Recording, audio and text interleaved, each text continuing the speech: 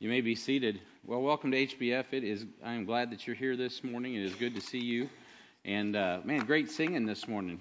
Christmas songs. It's beautiful. And if you have your Bibles, we turn to the book of Exodus chapter 3.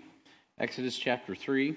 We're in the book of Exodus going through this series on getting out of Egypt. It's the Getting Out of Egypt sermon series. And we're going to be turning to page 85. If you don't have a Bible, grab one from the seat rack in front of you, and you can be turned to page 85. So I'm a little distracted here. My technology went out on me, as always when you need it. All right, so we're on page 85, and if I just want to ask you a question this morning. Have you ever been in a situation that just scares you to death? Like you're completely unsettled, and you're in a situation where you just don't want to face it. And I've been there, and I remember when I was a younger man, a much younger man, in my early 20s. I was just about 21 years old, and I had started this new job, and I hadn't been there that long. And the CFO of our company walks in, and he says, "Hey, I need you to speak at the Commons Conference in Kansas City." And this Commons Conference was an IBM type of conference, more of a mini mainframe group of people. It wasn't PC people. I worked off of a personal computer and did my drafting and all of that. And I was like, "No, I'm not interested in that at all." And he was like, "Well, no, I need you to do this," and so on and so forth. And he wouldn't take no for an answer. And he'd already had me booked to do this CAD/CAM presentation, because that's what I did at our job. I was a CAD/CAM guy, taking drawings and making them into sheet metal and all of that. So anyway, I was like, "Well, Dwayne, no, I really don't want to do that." And so he was like, "No, I think you'll do a great job, blah, blah, blah." And he already had me scheduled. He would not take no for an answer. And I was absolutely mortified at that time. I did not want to do that. I was like, "Man, I am," and I gave him every excuse in the book, and he was not going to take no for an answer. So I had a knot in my stomach for probably 6 months, waiting for this day to come down at Bartle Hall, where I had to talk about CAD/CAM. I felt completely inadequate. I had no idea why in the world I had to do this, but I had to. And the only thing I really remember is just how relieved I was when it was over. And so there are times when we simply need courage and encouragement to answer the call. And the CFO, to his credit, Dwayne Dio, he never took no for an answer, and he just encouraged me. "Oh, you can do it, you can do it, you can do it." Well, I really was out of my element. I mean, it was just like throwing me in the deep end of the pool when you couldn't swim, and at that time. But it was really interesting because God coordinated that event with my first opportunity to preach, and that was at City Union Mission. And it was a parallel track. It was the same week, as a matter of fact. So the same week in which I had to speak at this Commons Conference was the same week in which I got to preach at the City Union Mission. And one of them I wanted to do, and the other one I didn't want to do.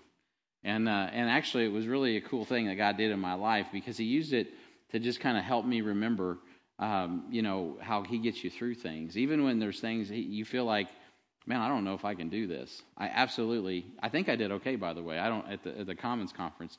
But the thing is that God puts you in situations sometimes and you feel completely inadequate.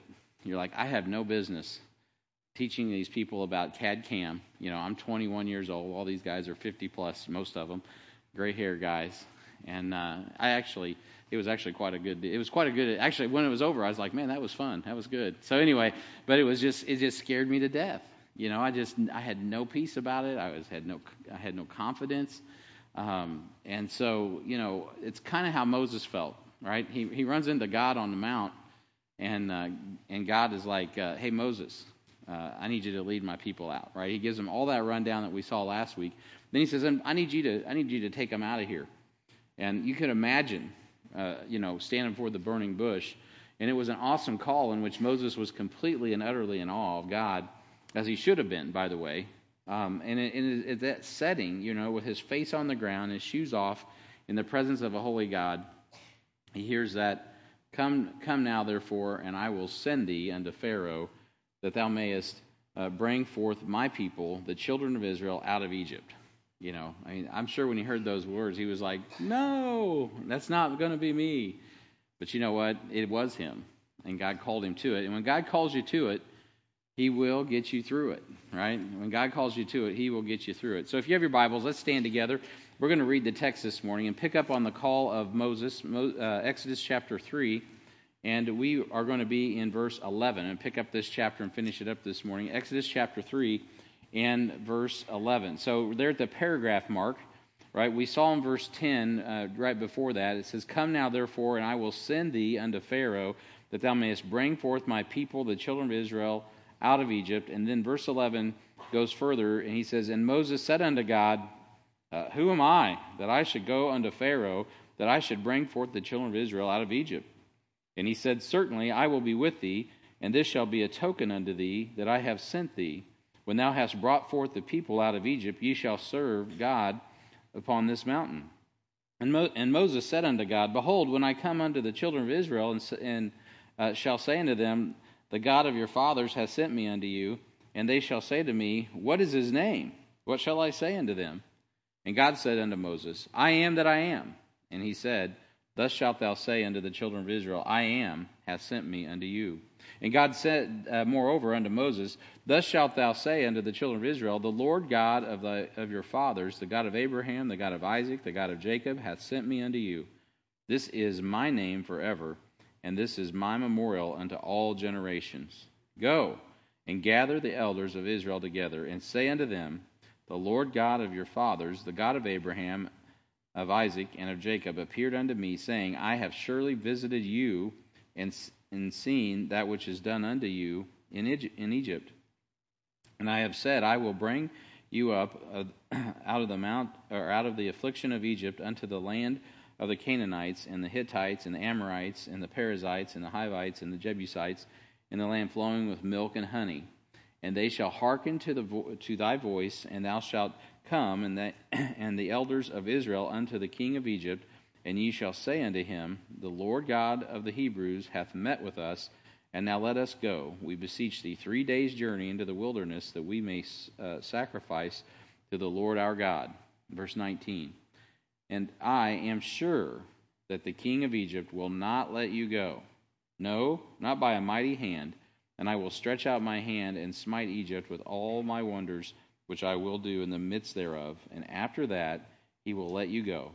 And I will give this people favor in the sight of the Egyptians.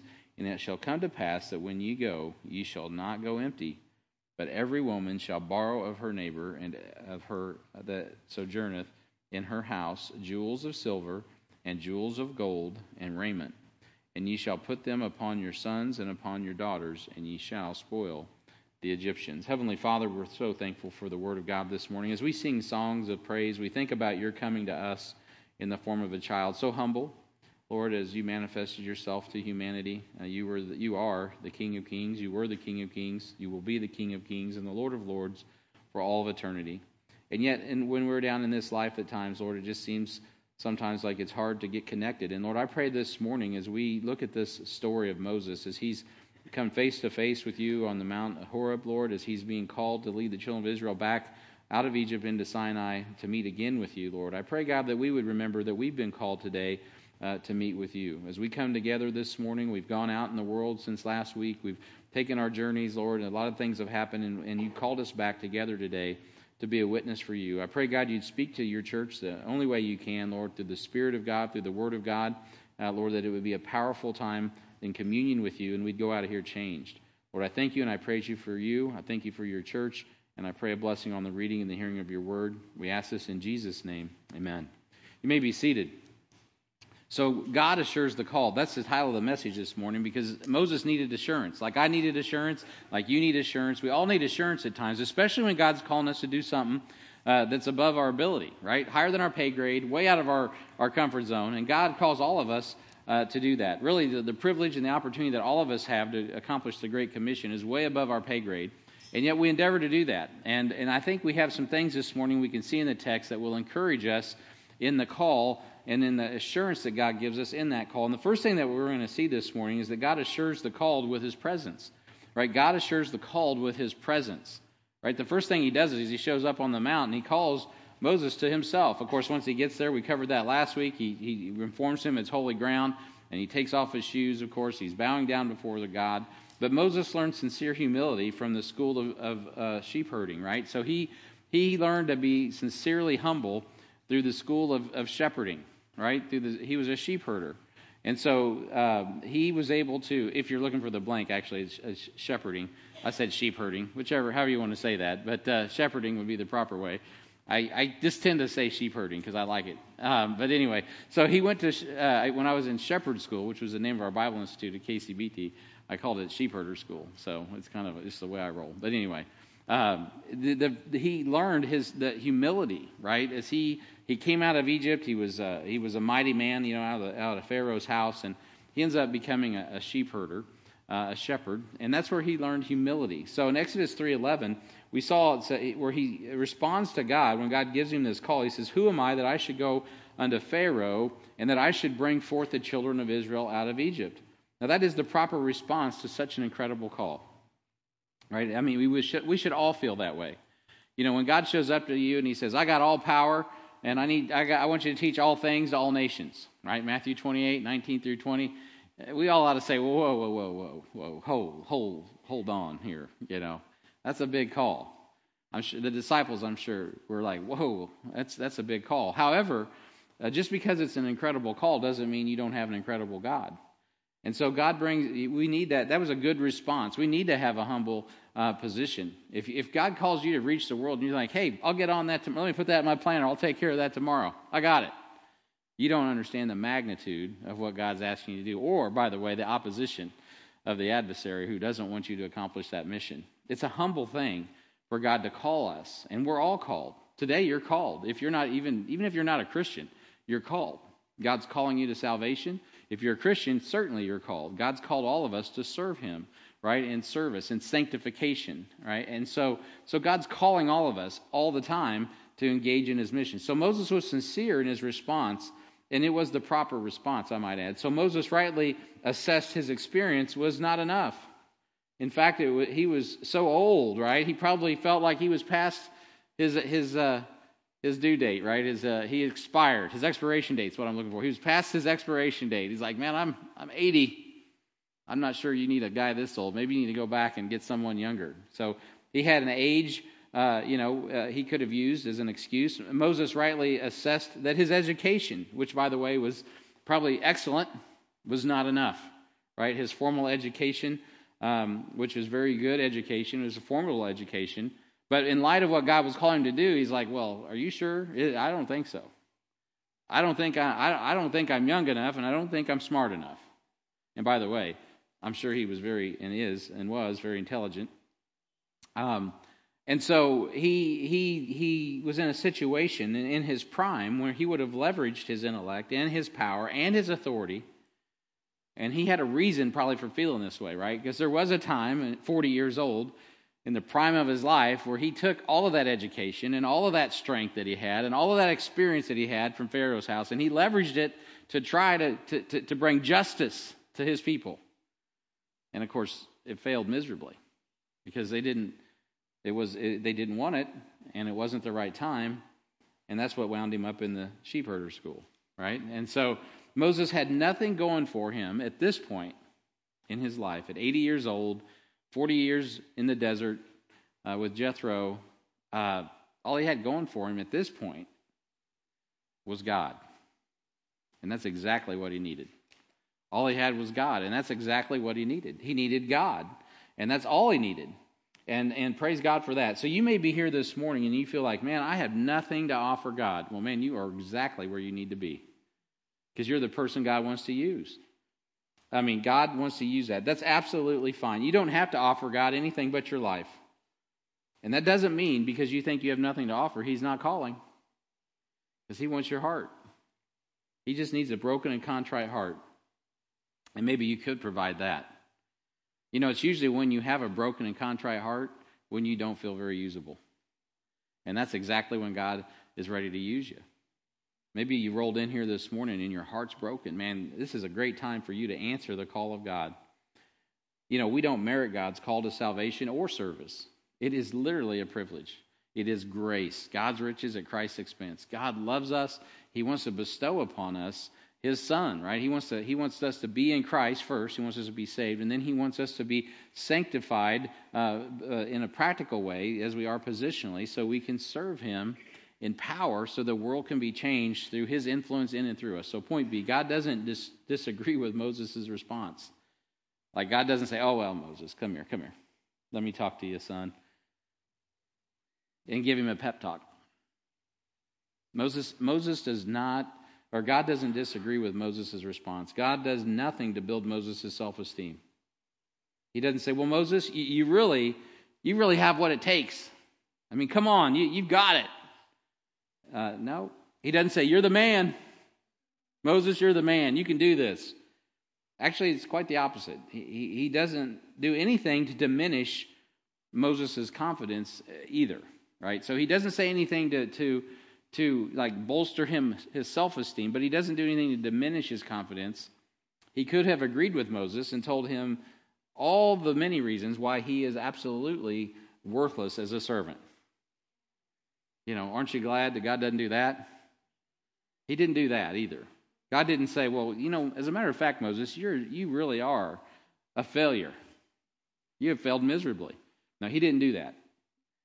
He didn't do that. And he simply, he built Moses' God esteem. That's point C. He built his God esteem by assuring him with His presence. And God esteem is not something you're going to find in the dictionary. It's a term I've made up. But we need God esteem, because in a world that we live in, everybody wants self-esteem. That's what you'll hear in the world today. Self-esteem, self-esteem, self-esteem. What we really need is God esteem. See, God responds to Moses' worthiness crisis by assuring him that He will be with him. How do you get God esteem? Well, God says, "I'm going to be with you." Verse 12, look at that. It says, "And He said, 'Certainly I will be with thee.'" That's His response to Moses.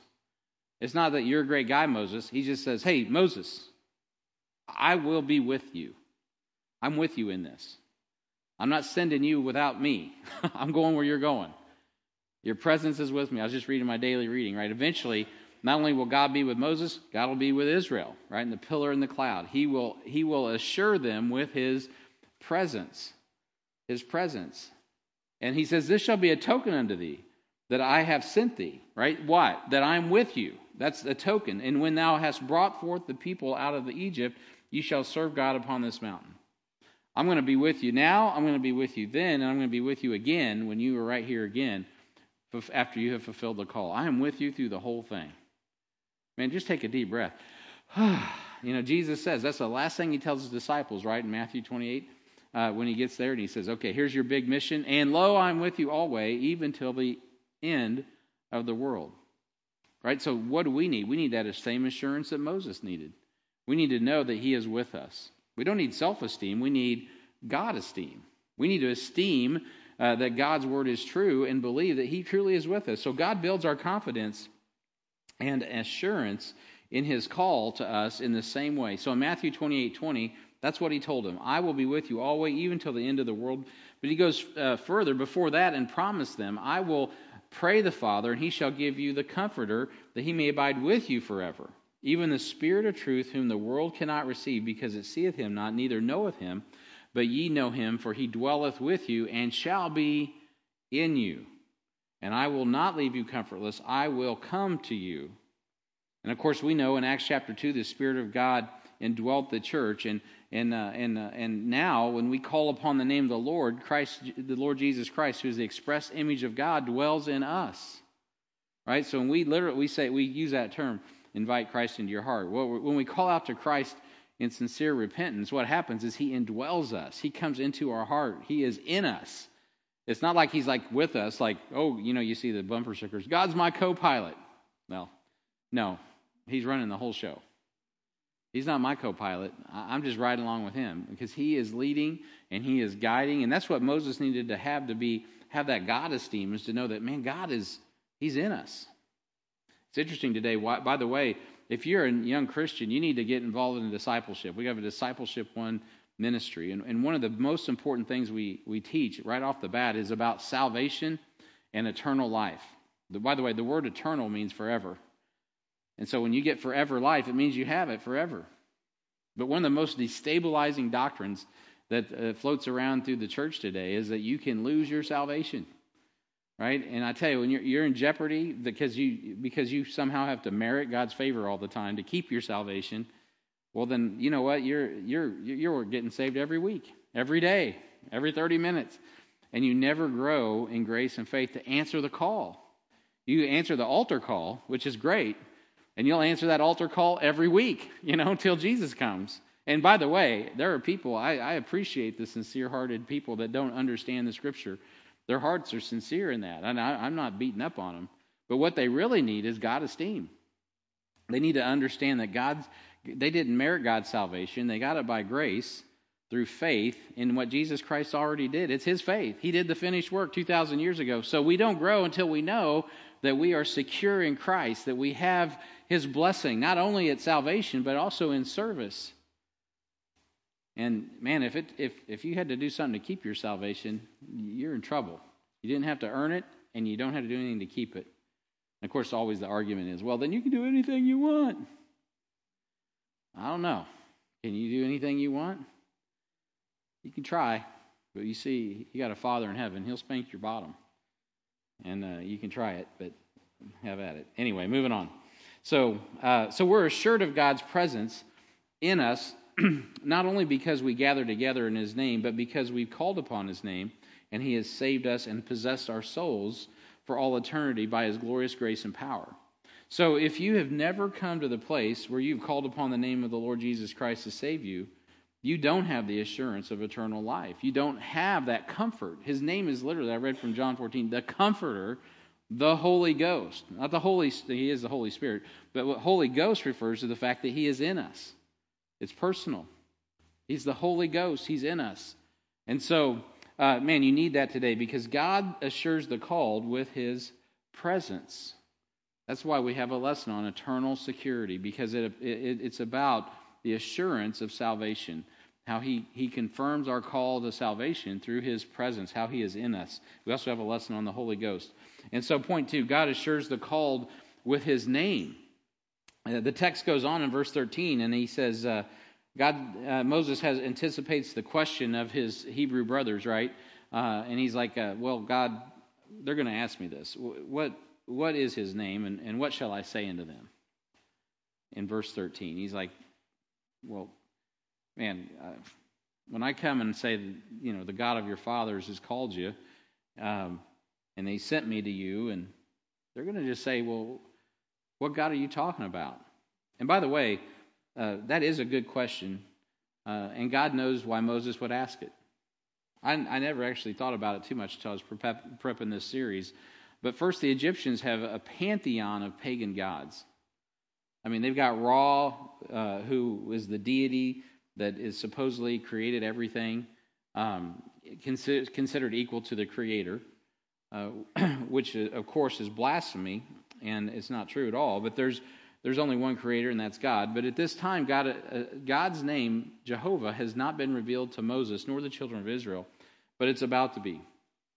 Secondly, Moses knows many of his Hebrew brothers are likely pagan as their Egyptian taskmasters. See, they're not a really spiritual group when it comes to following God. It didn't take much time after Moses went up to Sinai. They're down there making a calf, right? They're having identity crisis. So Moses is aware of this. He come out of Egypt. He understands that these folks are pretty synchronized with the culture, right? The God of Abraham, Isaac, and Jacob, He's great when He works, and the God of the stock market's great when He works, right? So they're serving multiple gods, whichever one seems to bring them that peace that they think they need, right? So He's like, hey God, who am I going to say sent me? And Moses is pretty tuned in, I think, with where his brothers are at. And we see later, of course, that when they build that Egyptian god, it's probably the god Apsis, which is the god of power, virility, and fertility. So it doesn't take them long, right, to switch over to a different god. So Moses wanted to be clear with the people of the God that they served was not one of those pagan gods. I do think that was a good question. So this is a common concern for our brothers in other countries. We see this when we preach in other countries. Oftentimes in the Bible text itself, they'll use oftentimes a corrupt name for God. This came up just not too long ago with a brother that was talking to me. He was not pleased with a certain translation that was circulating in his country because the name for God, he said, was wrong. So there are times when they will call God Allah, but it's not Allah. Allah is a different God, so they want a different name. There is a name for God that does not presume the name Allah. And then there's also a Hindu deity. I was just talking with a brother that he was saying that the Hindu God was in place of the God of Abraham, Isaac, and Jacob in their Bible. So you could imagine that could be confusing, especially in these pagan cultures. And so God assures Moses and the children of Israel with his name. And this is a very familiar passage to many when God says, "I am that I am hath sent you." Right? Now this is interesting. So God goes on, and as Moses brings this up, and he goes, what shall I say to them? He says in verse 14, and God said unto Moses, "I am that I am." And he said, "Thus shalt thou say unto the children of Israel, I am, hath sent me unto you." And God said moreover unto Moses, "Thus shalt thou say unto the children of Israel, the Lord God of your fathers, the God of Abraham, the God of Isaac, the God of Jacob, hath sent me unto you. This is my name forever and ever, and this is my memorial unto all generations." So this is the only place in Scripture where the words "I am" are capitalized, all caps. And the Holy Ghost wants us to know that we are dealing with the great I am. So we see this title for God stuck with the Hebrews from the moment God spoke it to Moses on Horeb until the public ministry of the Lord Jesus, and I suspect to this day as well. So in John chapter 14, just give you some examples. In John chapter 14 and verse 6, the Bible says, "Jesus saith unto him, I am," and you know this verse, "the way, the truth, and the life. No man cometh unto the Father but by me. If ye had known me, ye should have known my Father also. And from henceforth you know him and have seen him." He's saying, "I am God," in that passage. The multitudes were astonished when Jesus said that he was the I am. In the book of Matthew, chapter 22, verse 32, the Bible says, "I am the God of Abraham, the God of Isaac, and the God of Jacob. God is not the God of the dead, but of the living." Now, that was quite a statement he made. When he said that, I am. I am. I am the same God that Moses talked to on the mount. I am that I am. The self-existing one. So the Pharisees knew exactly who Jesus was when he said, "Before Abraham, I am." And they went ballistic when he said, "I am." In John chapter 8, verse 58, the Bible says, Jesus said unto them, "Verily, verily, I say unto you, before Abraham was," now he didn't capitalize it, but he said, "I am." Oh my goodness. And then took they up stones to cast at him. But Jesus hid himself and went out of the temple, going through the midst of them, and so passed by. I mean, when Jesus told the Pharisees, before Abraham, I am, they knew exactly what he was saying, that he is the same I am that stood with Moses on the mountain. And they saw that as blasphemy. Why? Because they didn't believe that Jesus was the I am. Just like today, most Jews don't believe that Jesus is I am. And they're in condemnation because of that, because he is still the way, the truth, and the life. I am the way, the truth, and the life, he said, because he is the only way. He is God. He is the God that appeared, as we talked about last week, a Christophany, a theophany. He is the God that appeared to Moses there in Mount Horeb.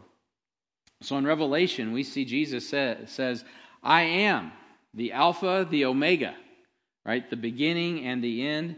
Twice concluded in the New Testament in Revelation 22, 13, and 16. I am, right? He is the beginning and the end. He is God. So God gives more definition to I am by using his name Lord. So the word Lord, capital L, capital O, capital R, capital D in English is the Hebrew word for, and some of you may know this, Jehovah, which means self-existing or eternal one. I am also means exist, right? He exists.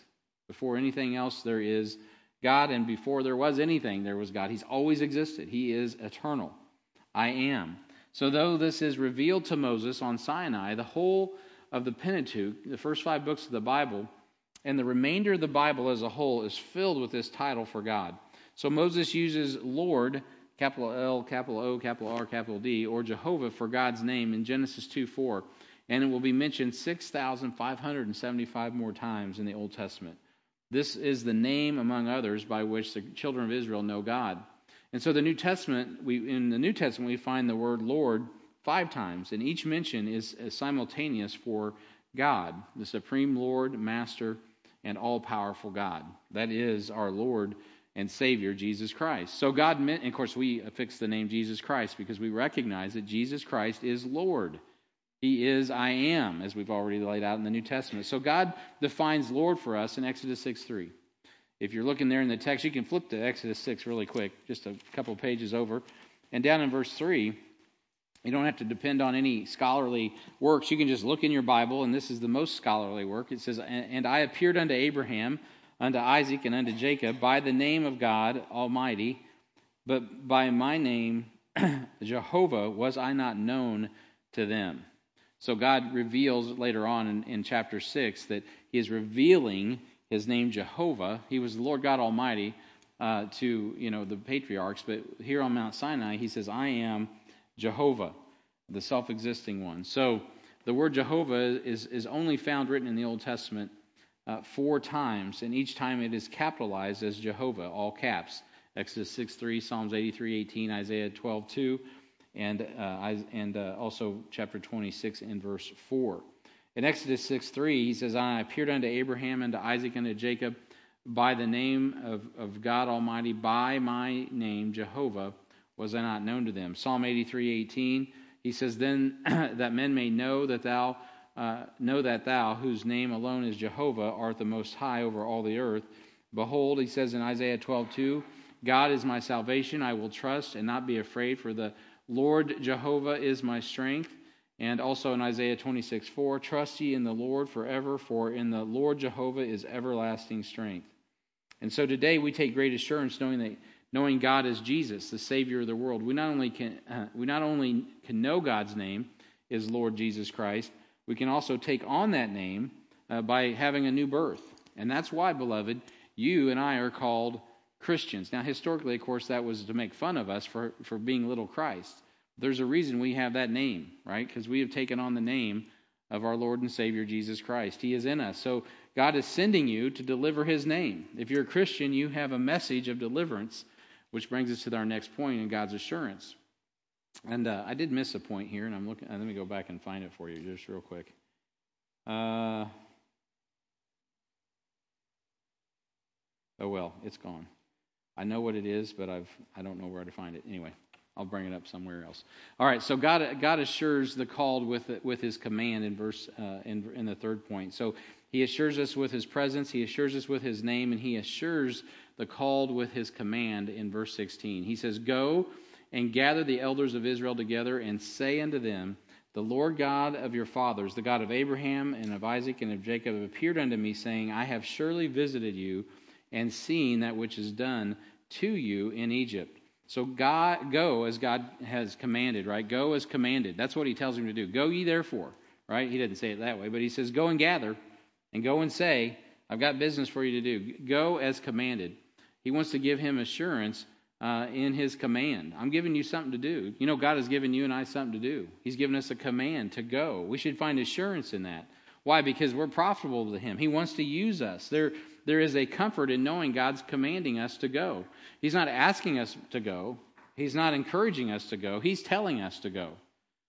See, Carol's going right now, so good. She is obedient.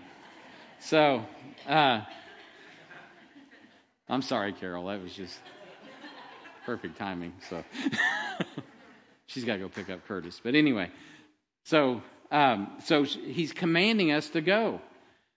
Just like He does in the Great Commission, Matthew 28:19-20. "Go ye therefore and teach all nations."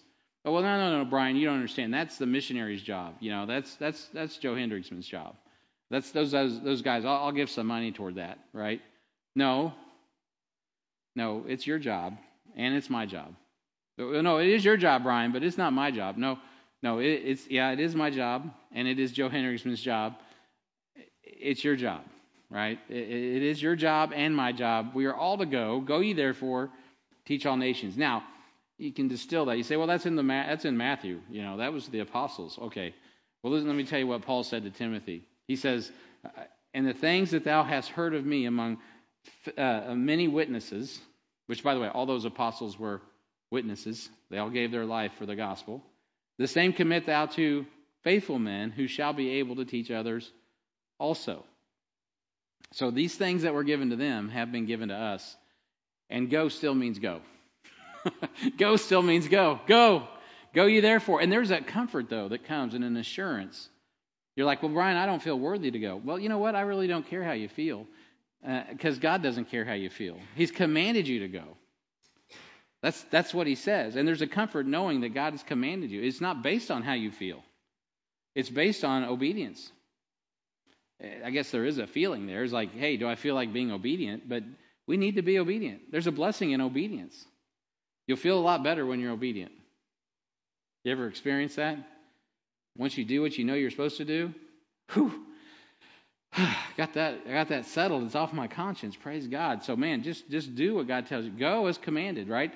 There is a reward for keeping God's commands and consequences if we refuse to obey God's command to go. In 1 Corinthians 9:16, it says, for though I preach the gospel, I have nothing to glory of, for necessity is laid upon me. Yea, woe unto me if I preach not the gospel. So there is a kind of a flip side to that coin, right? There's the assurance that comes from obedience and going, and then there's the burden. Like Paul says, like, woe unto me if I know to do good and I don't do it. That's evil, right? Woe unto me. Now, I'm not trying to lay a guilt trip on you. That's what Paul said. Woe unto me if I preach not the gospel. Why? Because a dispensation of grace was committed to him. And guess what? A dispensation of grace has been committed to us. God has dispensed his mercy and grace upon us. Now, I'm talking to the Christians in the house. He has dispensed. He has poured out his grace and mercy on us. And woe unto us if we don't take advantage and seize that opportunity to distribute that to other people. Man, what God forbid. At HBF, we're doing everything in our power, which is not enough, right? So we need God's power. We're trusting God for his power to help facilitate what God could do to help people learn about the gospel and go share the gospel. We have a ministry called I Go, right? I Go. We know I am. Now I'm going to introduce you to I Go. Intentional gospel outreach. One of the things that we can all do in this room right now is simply be intentional about our gospel outreach.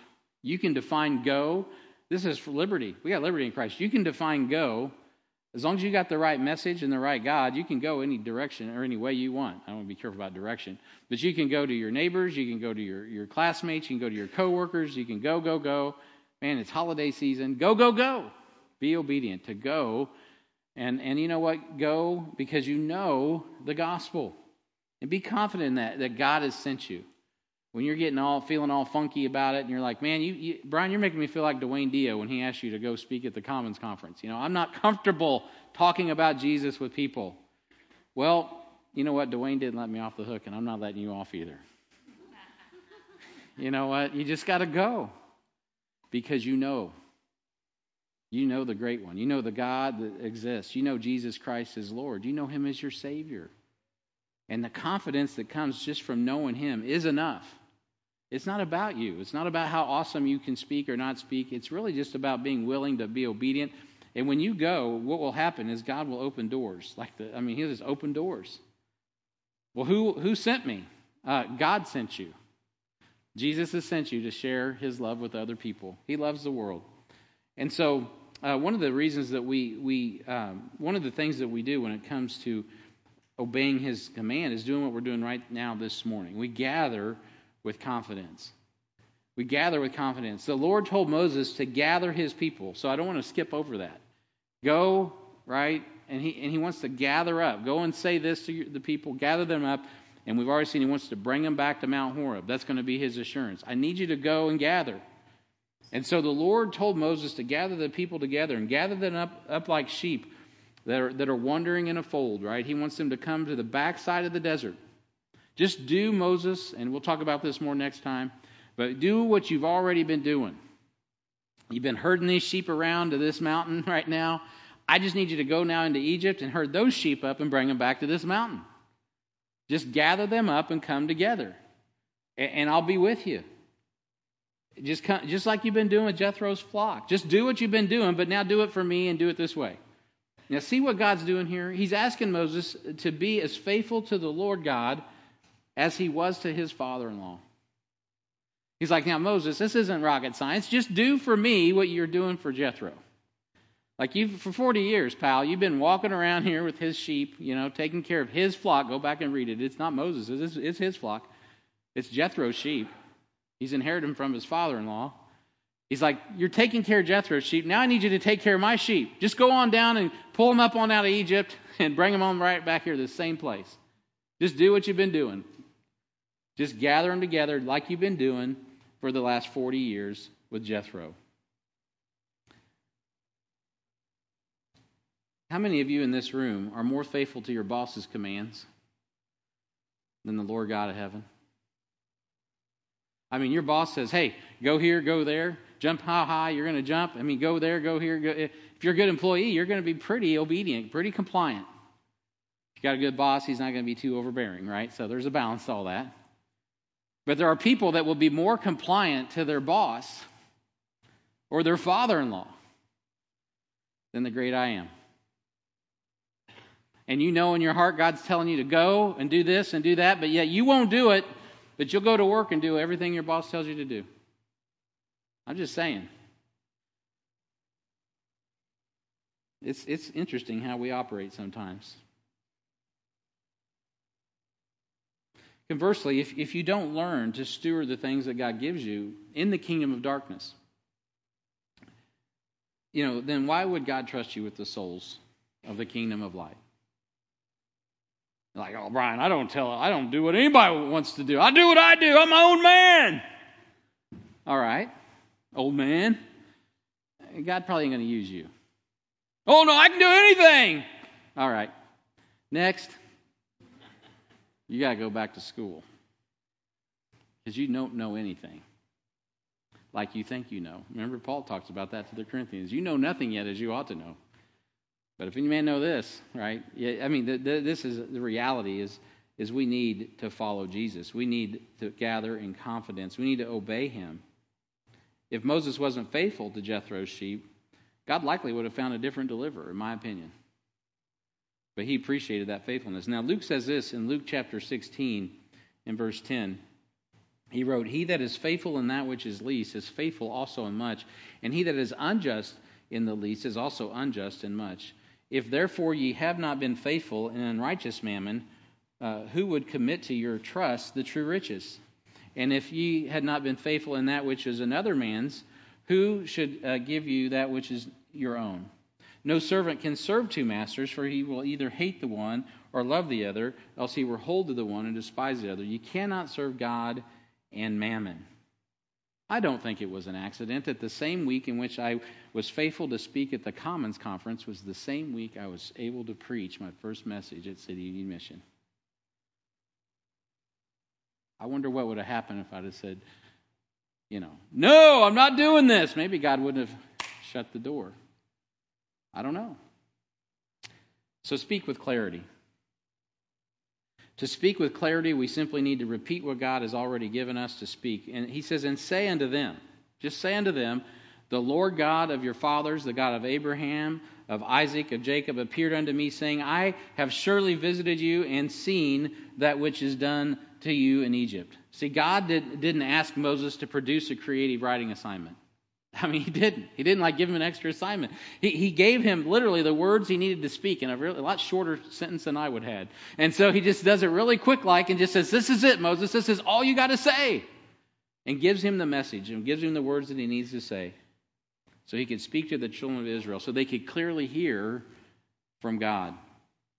You see, it is our ability to clearly communicate what God has given to us. Not just mine, and it is, and I struggle, as you hear all the time, but we all got to do this. This is the subject of HBI homiletics right now. And so, by the way, Tuesday night, you should come because our two students need an audience. So if you're available on Tuesday night at 6:30, down here in this Mighty Warriors room. It'd be awesome if we had so many people we had to move into the sanctuary. That'd be fun. So they're preaching. They have to preach. And so they would be mortified if all of you showed up. That would be awesome. But I am sincere, because I know hardly anybody would actually come out on Tuesday night. But if you're available, come out Tuesday night. We will put you to work. You just got to sit and listen to some preaching. It'd be awesome. So so students, HBI homiletic students, this is the thing. You're doing a good job. You just got to say what God gives you to say. That's all you got to do. The message was very clear from God, right? I have visited you, verse 16. I have seen you, verse 16. I have promised you deliverance, verse 17. And I have promised you victory, verse 17. There's your message. There's your outline.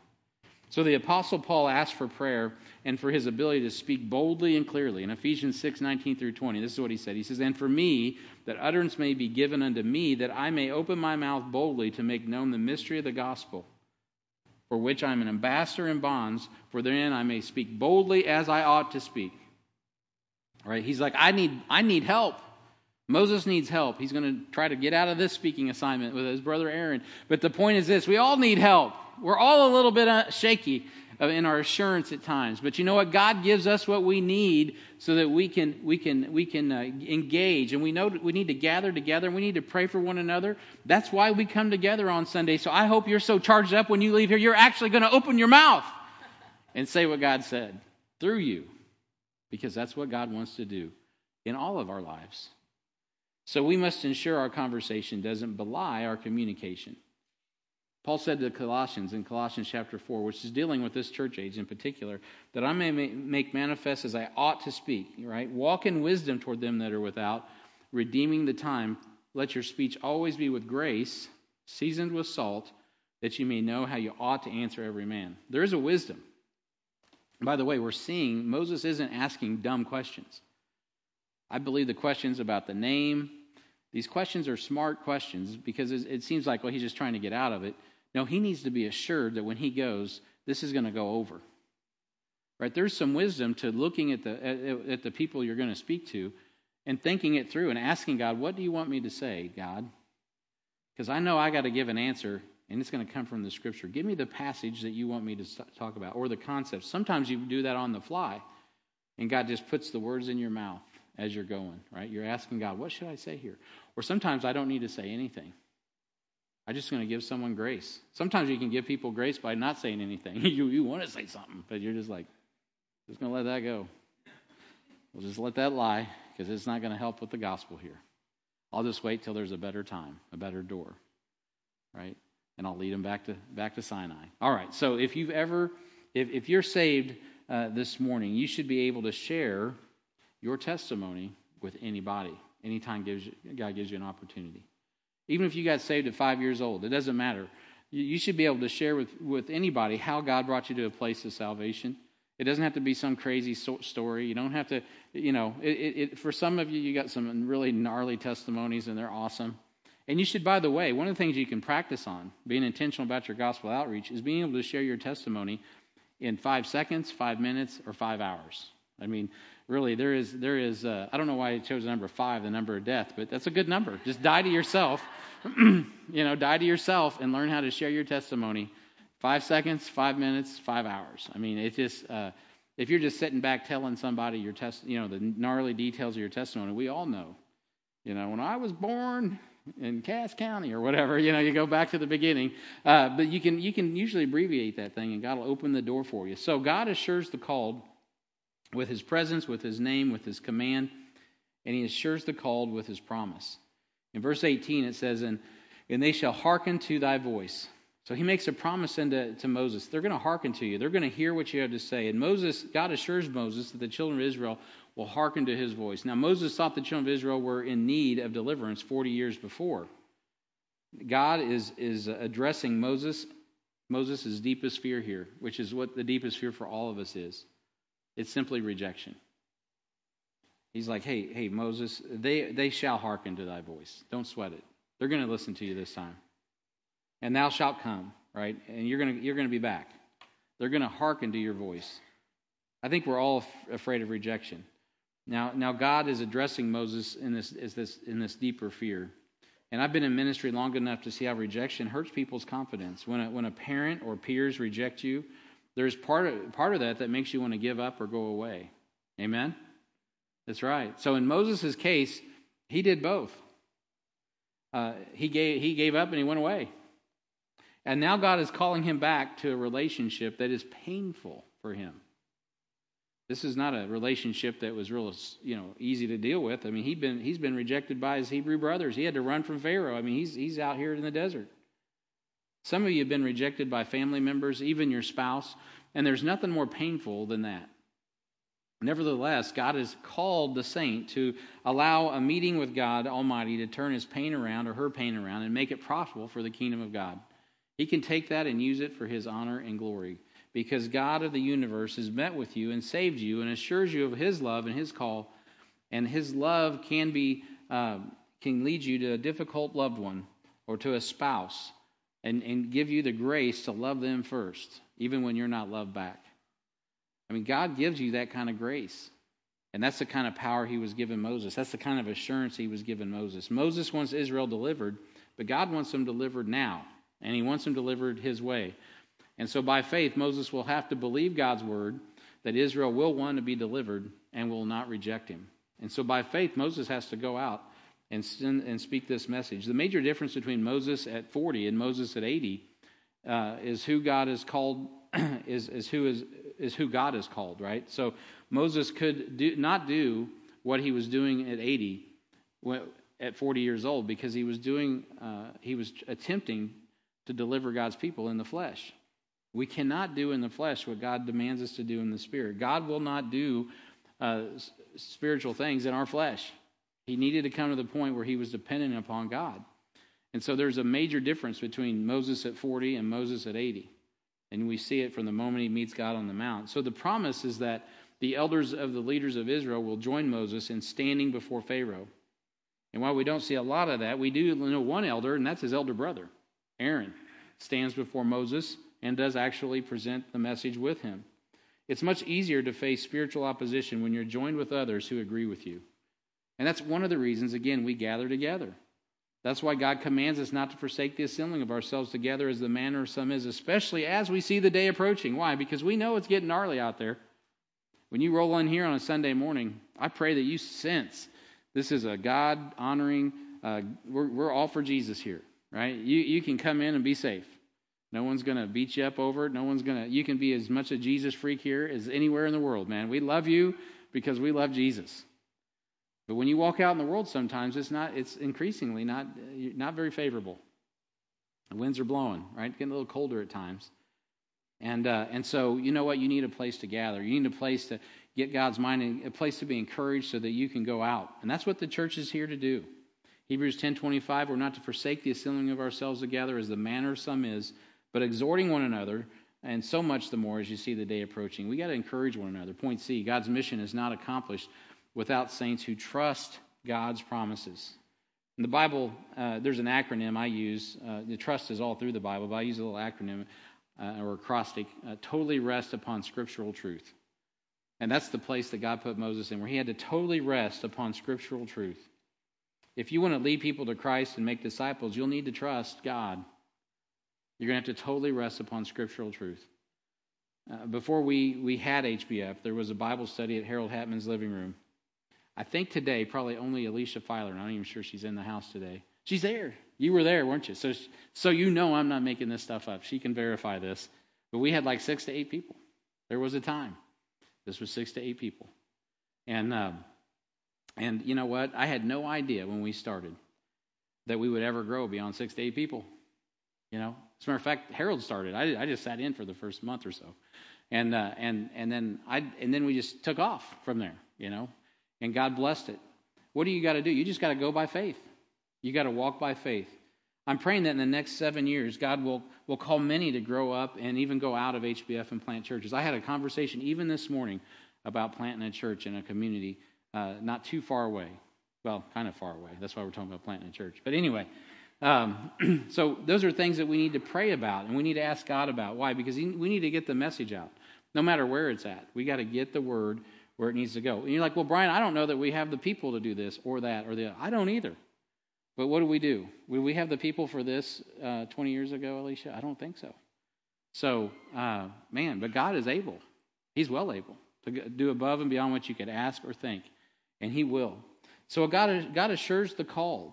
And with His presence, with His name. And by the way, you were there too, Amy. So she can also vouch. So we have 3 witnesses. Me, Amy, and Alicia.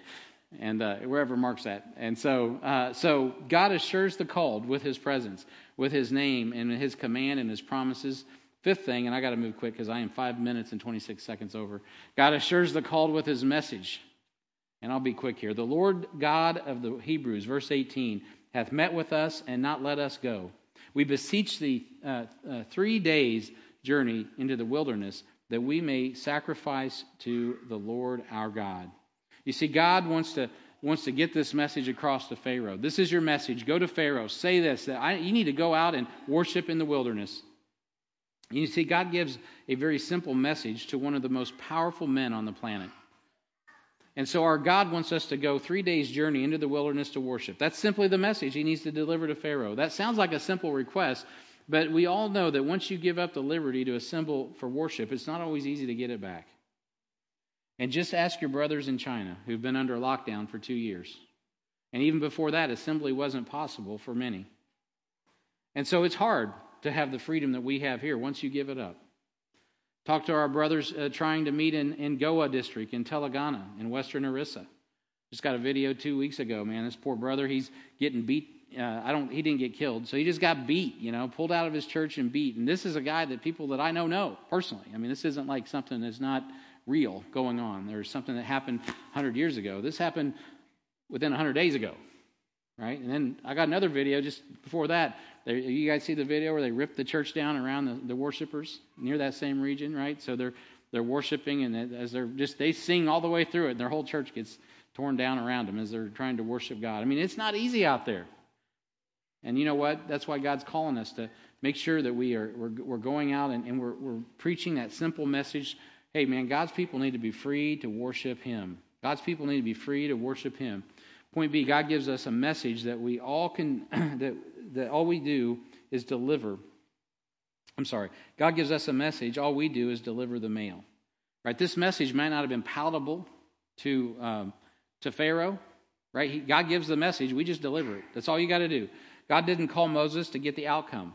As a matter of fact, quite the opposite. He says, Moses, this ain't going to work. I need you to go share the message, go give the news, and it's not going to work.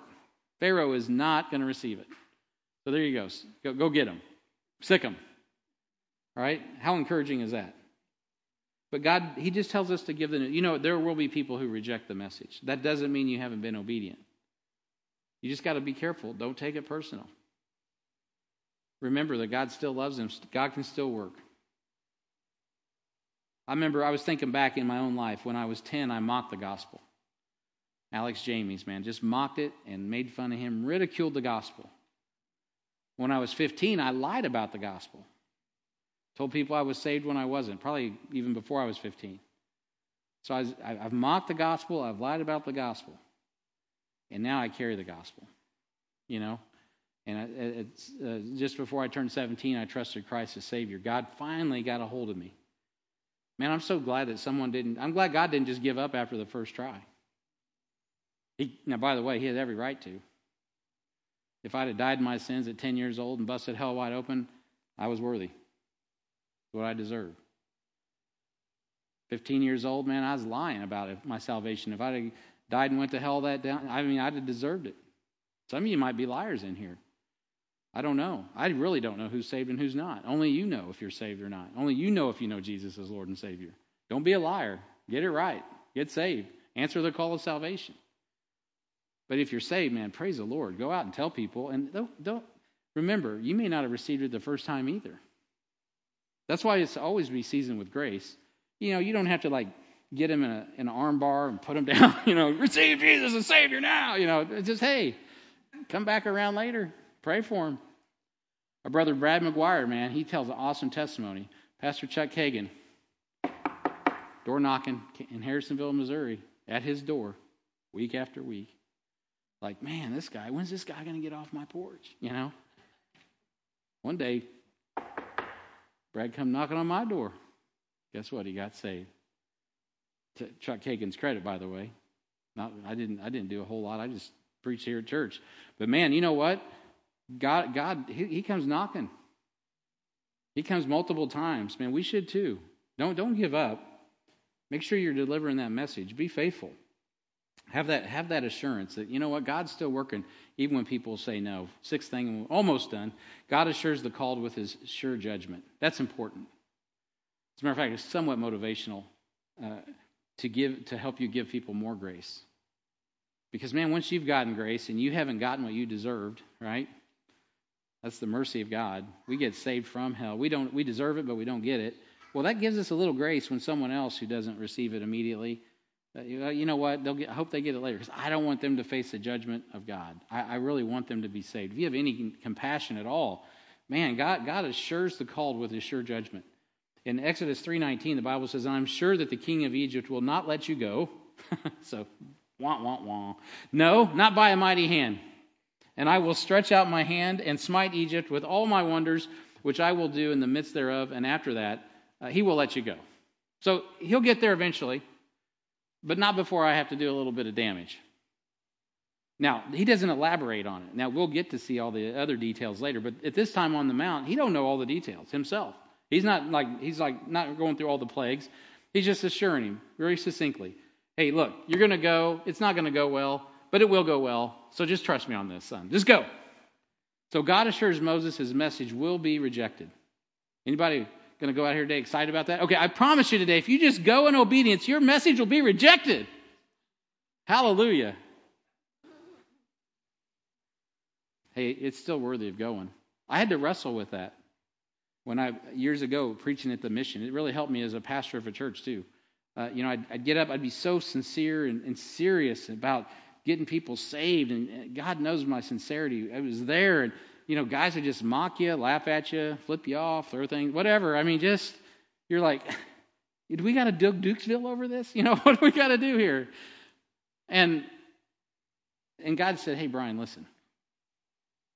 Someday, some of these guys simply are not going to make it to heaven."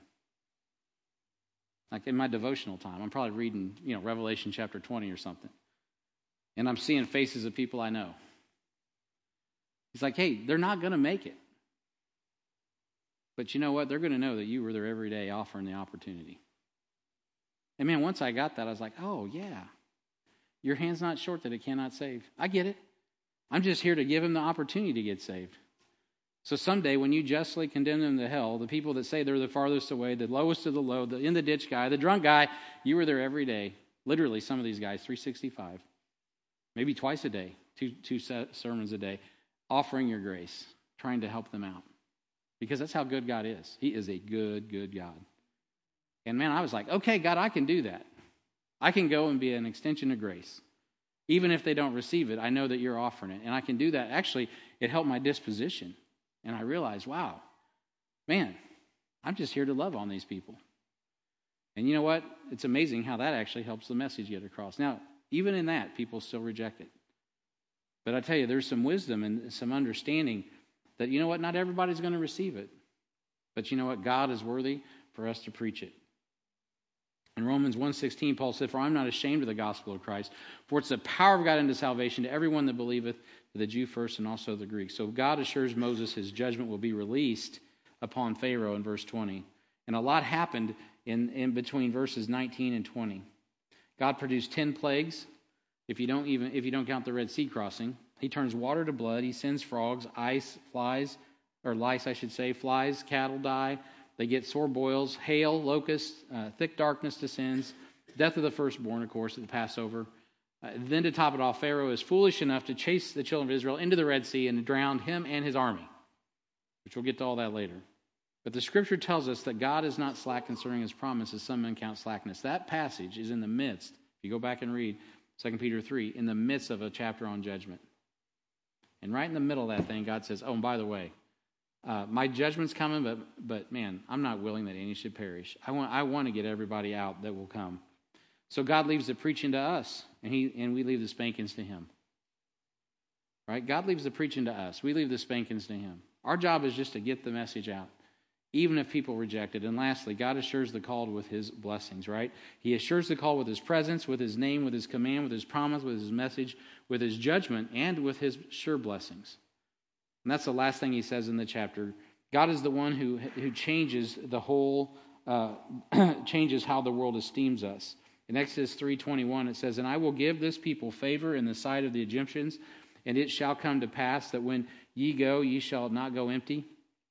But every woman shall borrow her neighbor, and of her that sojourneth in her house, jewels of silver, jewels of gold, and raiment, and ye shall put them upon your sons and upon your daughters, and ye shall spoil the Egyptians." Now that term spoil doesn't mean like spoil your kids. They're talking like spoils of war. You're going to go out of there victorious. The Egyptians hated the shepherds long before Joseph showed up. You know, today the church is a little bit dyslexic, man. They don't understand. This world is not going to love us. Somebody just told us that. I don't remember who it was a few months ago. It was at the men's conference. Ray Stewart brought that up. Right? This world is not going to, they're not going to love us. They'll change. Right? In the millennium, when we return with Christ, the whole disposition of the world is going to change toward us. I promise you that. But until then, right, the church is not really here to enamor the world. I don't care how awesome we get at playing music and light shows. You're not going to go beat whatever goes on down Sprint Center. Right? There's no sense in trying. That's not even what we're trying to do. We're trying to worship the one God in heaven. We're not trying to keep up with the world. You get the church in that mode, we're trying to keep up with the world, the biggest, the baddest, the best, blah, blah, blah, blah, blah. Listen, man, you're going to be fighting the devil till Jesus comes.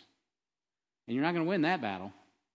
But if we focus solely on God and his word and getting his message where it needs to go, well, then you know what? Everything's going to prosper. Because it glorifies him.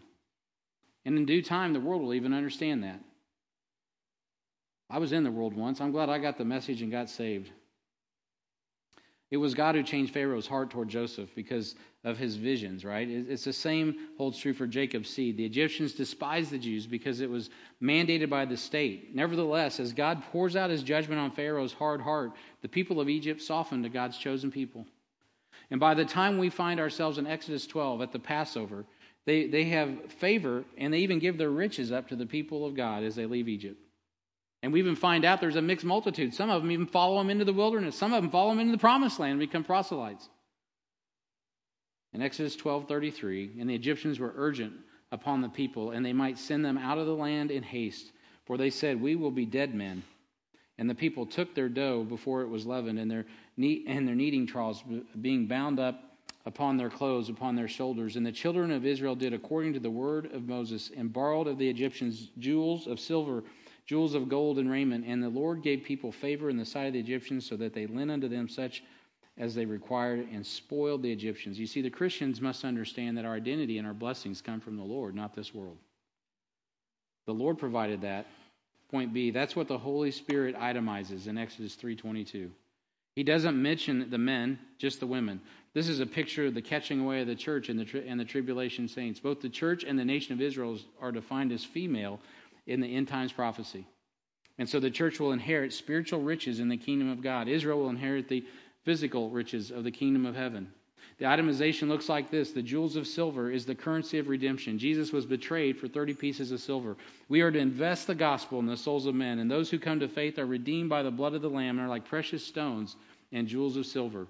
Jewels of gold. Gold is the pavement of heaven. The deity of Christ is likened to gold, and we are told at the judgment seat of Christ that we want to have gold, silver, and precious stones available when we come out of this world.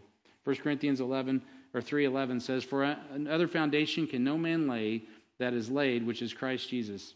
Now if any man build upon this foundation gold, silver, and precious stones, wood, hay, stubble, every man's work shall be made manifest, for the day shall declare it, because it shall be revealed by fire, and fire shall try every man's work, or what sort it is."